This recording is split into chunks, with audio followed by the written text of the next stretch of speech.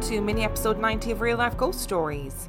To kick things off this week, I need to thank our newest Patreon subscribers. I would like to thank Erin Snodgrass, Kelsey Lampkin, Jenny Peterson, Katie Mather, Madison Spencer, Claire McRae, Lois Sankey, Joanne Murphy, Sarah Peterman, Melissa Davenport, Marna Reiser, Summer Becks, Amanda, Jessica Jackson, Sarah, E.K., Jonathan Tisdall, Sydney Keeley, Catherine Ford, and Chris Fern. Thank you so much for subscribing to the Patreon. It is so appreciated, and I am thankful for you every single day. I have 3 listener stories for you today, and the last story comes from August the 19th, 2020, and the first story comes from Alyssa.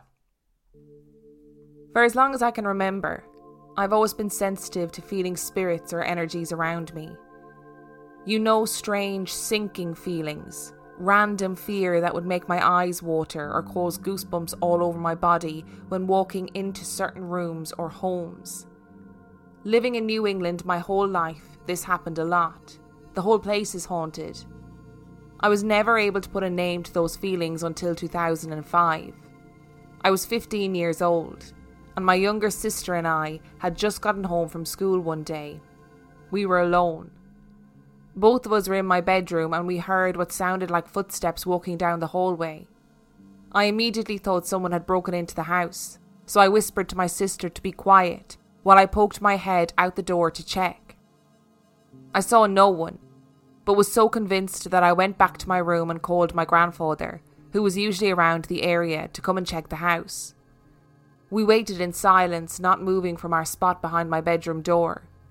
We didn't have a large house, so as we waited, I was fairly certain there actually wasn't anyone there, as they most likely would have discovered us. This was a relief to me that we weren't in any immediate danger, but I began to realise what had happened. Once he arrived, there was obviously no one there, but my sister and I had definitely heard footsteps. This was my earliest memory of an encounter, and it's when I first realised that maybe I could sense things others couldn't.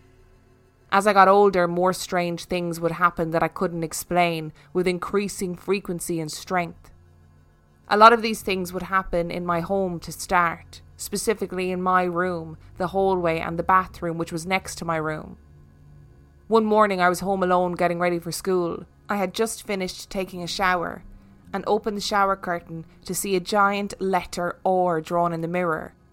This was not one of those marks that was left and then refogged. It was clearly defined, and the lines were wide, like someone had turned their thumb sideways to make it, and large enough to take up the whole mirror. It was fresh. The water only started dripping on the marks as I stood staring at it before running out of the bathroom.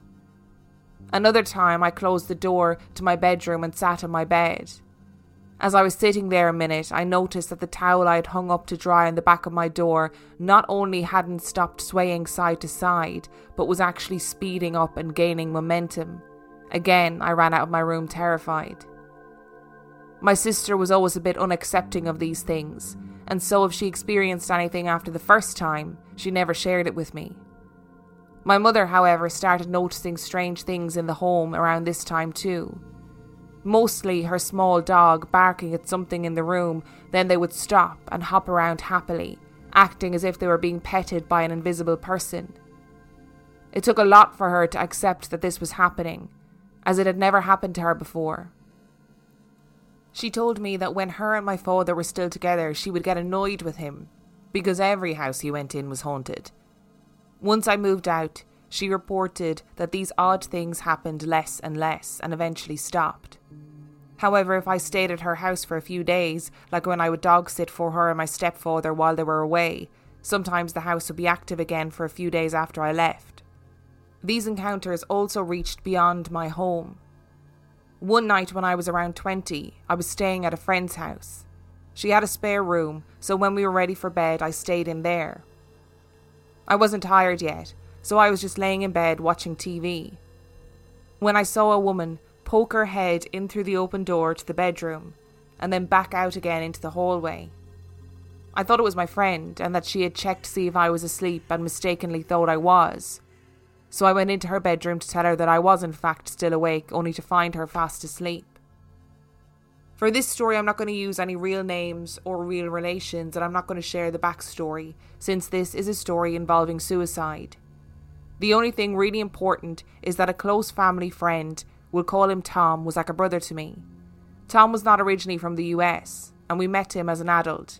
Again, I won't mention how we met, so he and his family remain anonymous. He was about 2 years younger than me, and we always had a brother-sister bond. He was also close with my husband and was even groomsman in our wedding. He was living in the US for years, but then lost his job and had to move back home with his family that he wasn't very close with. Tom committed suicide last year. That first night after finding out that Tom had died, I was completely distraught and riddled with guilt at not having seen the signs and having the worst possible visions of what his final minutes might have been like. I had never experienced losing someone to suicide, and you always wonder if you did enough to help. My husband and I were up in bed talking, grieving together, and eventually unintentionally fell asleep with the light on and everything. It was still early, maybe around 8 p.m. We both woke to the distinct sound of a ping pong ball dropping on the hardwood floor in our bedroom, bouncing a few times, and then rolling before coming to a stop. If you've ever gone to a college party, you know the sound. Even our 2 little dogs perked their heads up and looked around, because they had heard it too, and it was close. We sat up straight in bed and looked around. There were no ping pong balls in our room. We thought maybe what we had heard could be coming from a different part of the house, and we had mistakenly heard it in our bedroom, so we went downstairs to look. We found nothing. We didn't even own ping pong balls, and nothing was out of place. While investigating, I heard the noise again while standing in our living room, which is directly under our bedroom. The noise was coming from above, in our bedroom. My husband is a skeptic, but I knew exactly what was happening. I had felt Tom's presence with me earlier in the evening, but thought maybe it was just wishful thinking, and thought it would be too soon to experience contact. I sat up in bed looking through photos in my phone, trying to think of what the significance of ping pong balls could be. I came upon a video taken a few years ago. Tom had shown us a game where you fill empty tissue boxes with ping pong balls and tie the box around your hips. You dance to music and try to be the first person to shake all the ping pong balls out only using your hips. We played it before mine and my husband's wedding, where Tom was in charge of planning out the games. This was on a Sunday. On a Friday of that week, I told my best friend Katie. She told me that starting on Monday, whenever she would get into her car, one of her CDs would fall out of the passenger side visor. She didn't think anything of it, but thought it was odd that it was always the same one, and she would find it in the exact same spot in the middle of the passenger seat, when she had multiple CDs stored in there. It's worth mentioning that the reason Katie even has CDs in her car anyway is because it's a bit older and her radio hasn't worked for years. She told me this was happening literally every time she got in the car, but she never saw the CD fall. She would only find it on the seat upon entering the vehicle.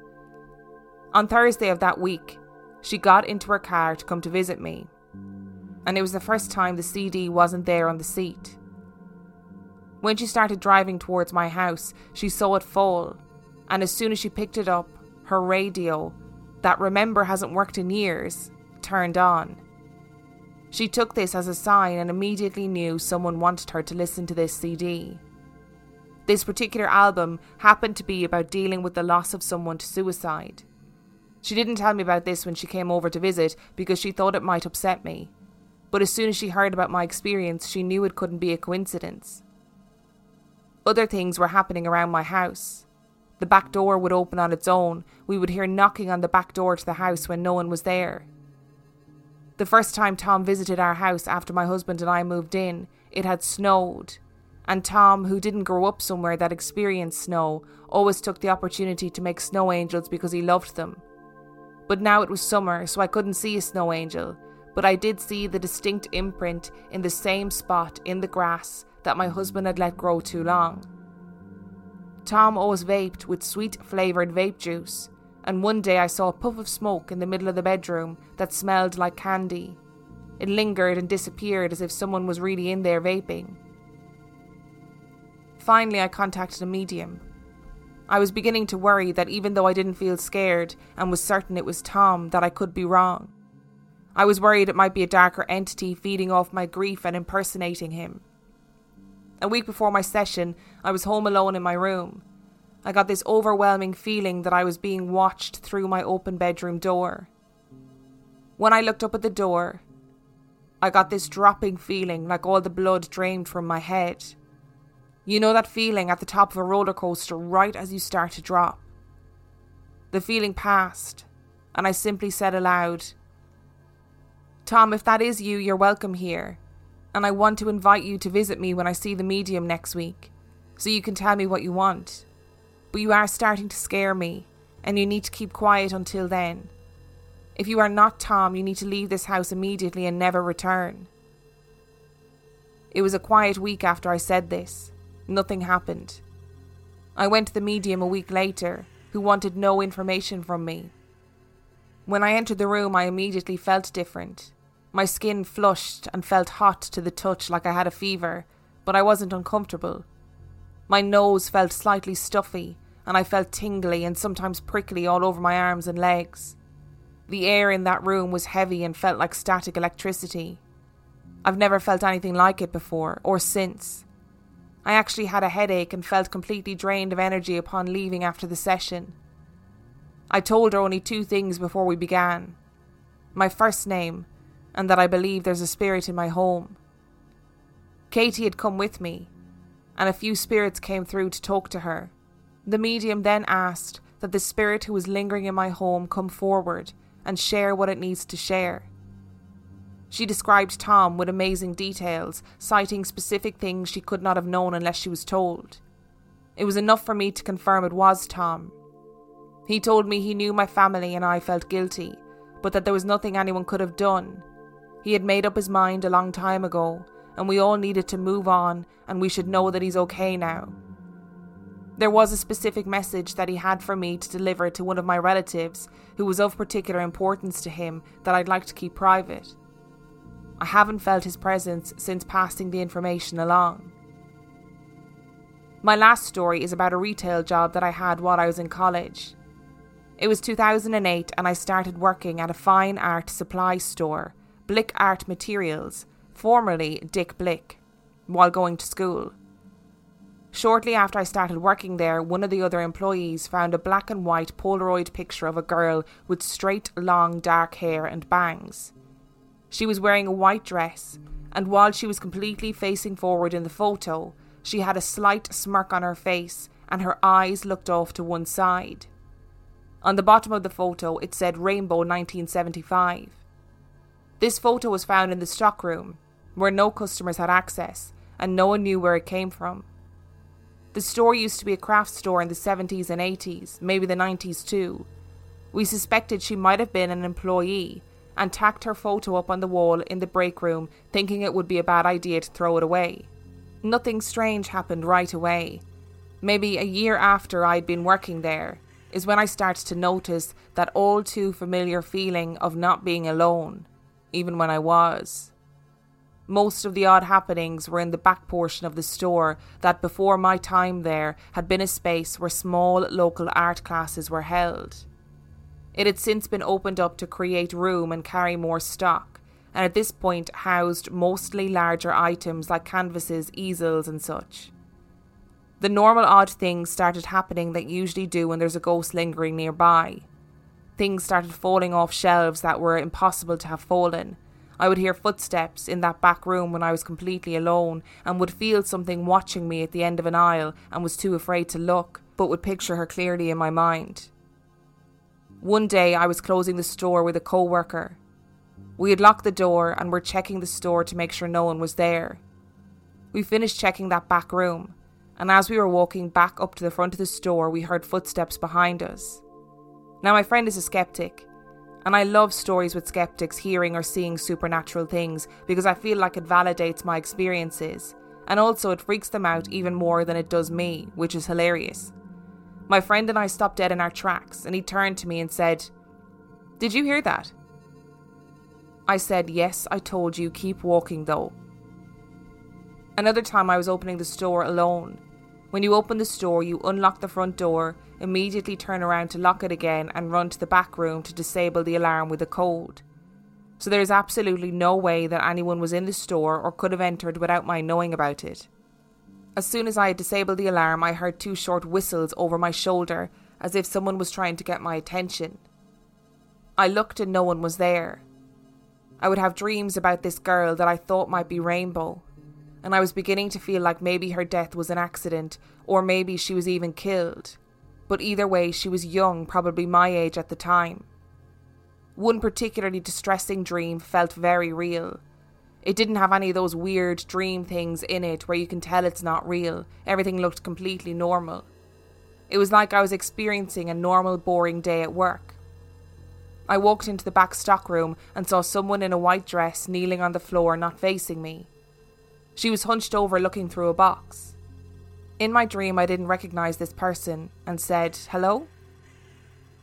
At this point, the girl straightened up from the box without turning around, and I could see that she had no head. Another time I was eating lunch in the break room, which is also a portion of that same back room with a dividing wall and a door to prevent customers from wandering in. My grandfather had just died the week before, and my mother had come to visit me while I was on my break because I was feeling very upset that day. She was sitting across from me at the table, and she suddenly was startled and looked to her left down a hallway that wasn't visible to me from where I was sitting. She asked me if there was somebody else back there with us. I told her no, but went to check, and of course saw no one. If it had been a customer, we would have known because the door was very loud and hard to open, so there's no chance someone could have wandered in. She told me she saw a girl in a long flowy dress with long hair walking towards her. I'd never shown my mother the picture of Rainbow, nor had I described it to her, so at this point I went to find the photo and showed it to her. My mother said that was the girl she saw. I worked at the store for 7 years. After leaving, my former co-workers that I've stayed in touch with have reported that these occurrences have stopped. And story number 2 comes from Yasra. As a Muslim, we believe in angels and jinn. Similar to Christianity, the angels are the pure light creatures, while jinn are like humans. Some are good and some are evil. And the devil was of the jinn and was banned from heaven by God. The first story happened to me and my sister. As children, we lived in an apartment in a family building. My grandparents from my father's side were on the first floor apartment, my aunt was on the second, and we were on the third and last floor. So my parents used to leave us home alone, as technically it was a gated building and our family were always downstairs. I was approximately 10 years old and my sister was 7. We were watching cartoons and we heard loud and clear the sounds of dishes or glasses moving, crackling together, as if someone was doing the washing up. It went on for a good minute, and we were both looking at each other to confirm that we had both heard the same thing. We even had the courage to inspect the kitchen, and finding nothing, we were so scared we ran the fastest we had ever run downstairs to our grandparents. The creepiest part was that my grandpa convinced us that these were just thirsty angels looking to drink water from our home, and we were convinced, and we were fine with it. Thinking about it as an adult, I say, what the fuck? Angels? No thank you. How, why and what? Another story that happened to my father could be considered as a blessing, but I still find it a bit scary. Maybe the scary part is the unexpected or unexplained aspect of it. My father is a bit of a skeptic, who usually questions everything and never takes something for granted, even in his strongest beliefs. He was on a trip to Saudi Arabia, the city of Medina, one of the 2 pilgrimage destinations for Muslims. Here there is the Prophet's Mosque, that God declared was a part of heaven. My father and my grandfather during the pilgrimage were staying at the mosque, and they got to go sit in the special part for a short time. There is a high demand, so usually organisers ask people to leave quite quickly so others can get in. He was reading the Quran, the holy book of Islam, and got to some verses describing heaven and how when you are in heaven, all of your desires and wants are granted by only thinking about them, not even requesting them. So my father, as usual, questioned to himself, I'm supposed to be sitting in a part of heaven and I feel thirsty. He did not finish his thought when he saw a hand between him and the book he was reading, offering a glass of cold water. He was shocked, looked up to a man who said nothing, and just gave him a glass of water and left. My grandfather, who was sitting further away and saw the interaction, asked him later, "Did you ask somebody to get you water?" As he saw this man going through the crowds to give one glass of water specifically to my father. For context, the mosque usually has rows of cold water dispensers scattered in different areas, but nowhere close to where they sat. And the mosque is usually packed with people. According to official data, the mosque may get up to 150,000 people hourly, and this is an older number as this happened years ago. I think it's a bit scary thinking of something and finding an immediate response or proof of it. I'm not really sure what to make of it. I sometimes think I want to have a similar experience, but then I say, nope, thank you, it seems too scary to go through. And story number 3 comes from Alex. At the time this happened, I was around 17 years old. I was attending 6th form college and studying for my A-levels. I still lived in my hometown, a nondescript village just outside the boundaries of the M25 in the south of England. Village makes it sound quaint, but in reality it was just the suburban sprawl that surrounds the outer edges of London into the home counties, one of those places where everything looks pretty much the same for miles on end. The event took place somewhere in the early 2000s. Almost 20 years have passed, but I can still remember the details of the story. My best friend had a semi-regular after-school job as a babysitter, and one of her regulars she used to babysit was a 3-year-old boy who belonged to a friend of her older sister. It was usually a weekend arrangement, and sometimes I would come along to keep her company. We'd watch videos or study if we had stuff to do, as we took psychology class together. One evening my friend dropped out at the last minute and I can't remember why, but I got a slightly frantic phone call asking me if I'd step in and look after the boy. We were all pretty friendly by this point, so I didn't see any reason not to. I walked to her flat around 7 p.m. as the sun was starting to get lower in the sky. She lived in a council flat, in a block around a 30-minute walk from where I lived. It wasn't one of those big tower blocks as you might imagine. It was only maybe 5 stories high or so.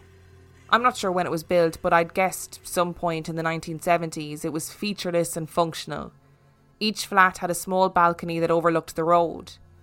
I let myself into the building with the key code and walked up the concrete stairwell that always smelled like that strong industrial disinfectant, my footsteps echoing as I went. When I got there, she was rushing around the tiny flat trying to get ready to go out. The boy was in his pyjamas and had recently been put to bed, but he'd obviously got back up to see what was going on. Despite her best efforts, he didn't seem too keen on returning. We let him sit on the sofa for a bit, with the idea that it would be easier to get him back to sleep when she had gone. Making a big fuss at this point would just wind him up. He wasn't the easiest of kids to babysit, to be honest. He could be really hyperactive and would often have a bit of a meltdown, but he could also be really sweet. I crossed my fingers that he'd calm down once we were alone and that I'd be able to get him to sleep. I had some reading I needed to get done and babysitting hadn't been factored into my plans. She left and we waved goodbye from the window together. There was a bit of shrieking to start with, but eventually I put him to bed and read him a story, turned off the lights and he drifted off to sleep. I started some of my own reading. I think he got up a couple of times. Once, not long after I'd settled him down, he peered around the corner of the doorframe and went back to his room when I looked at him. I tried not to make it into a game. It must have been around 11 p.m. when I put him back to bed for the final time and stayed in his room, kneeling down at the end of his small bed, stroking his hair when he fell back asleep. I watched his breathing deepen as he relaxed and drifted off. This time I'd cracked it. I thought I'd give him one more minute to be on the safe side before stealthily creeping out of the room to the living room next door. And that's when I felt it. 1 minute everything was just fine, normal, boring, and the next it went terribly, terribly wrong. I don't know if you've ever had the feeling of knowing when someone is looking at you, or more intense when someone is standing behind you. It's a spine-tingling feeling that has to be linked to some kind of primitive survival instinct hardwired into us. I got this feeling in such a wave that it made me feel physically sick. There was a presence behind me, but not just behind, over me, as I was still kneeling on the floor by the boy's bed. Imagine somebody bending right over on top of you that if you tilted your head back and your face up, you'd be staring at them eye to eye. That's how it felt. I felt something breathing onto me. It was that close and I was terrified. I couldn't bring myself to look and I was frozen to the spot. I genuinely couldn't move. Whatever was behind me felt so incredibly threatening, predatory and oppressive and entirely hateful, pure evil. It didn't go away either. It wasn't passing. It was right there surrounding me. It sounds strange as I write it down this many years from the event, but it still puts a knot in my stomach. I must have stayed there for a minute or two at least, and then I'm ashamed to say I made a run for it. I didn't look back. I didn't get the kid. I ran straight out of the flat and stood shaking and breathing raggedly in the concrete stairwell, gulping in lungful after lungful of the disinfectant heavy air. I was only about a foot from the door of the flat which I had left open. I could see right down the narrow hallway from which all the rooms led off and nothing moved inside.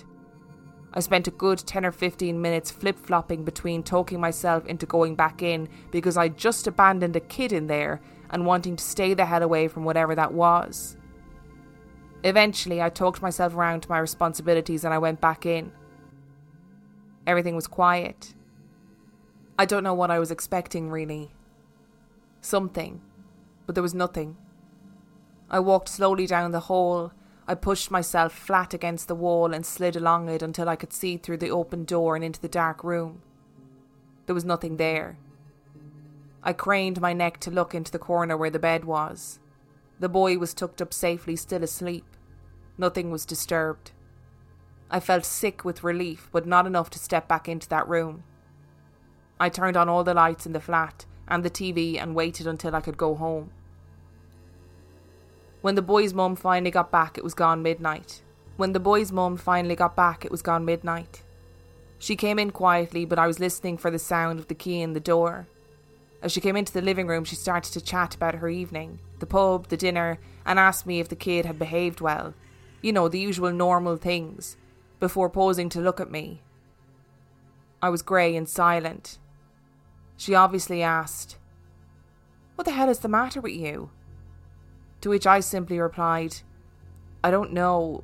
There was something weird. There was this weird presence." And I tailed off. She gestured to the boy's room and I nodded. Then she turned and walked towards her son's room and I followed. We both peered in at the sleeping boy lying there peacefully, and then she pointed right to where I'd felt the thing standing over me, and she said, "It came from over there, didn't it?" Those simple words, it validated the whole thing. And needless to say, I never babysat again. Thank you so much for listening to today's mini episode. Thank you to Alyssa, Yosra and Alex for sending in your stories. If you would like to send in your own spooky story, you can do so by sending it to reallifeghoststoriespodcast@gmail.com. You can also find out everything you need to know about us on our website, reallifeghoststoriespodcast.com. And on that note, we shall see you next time.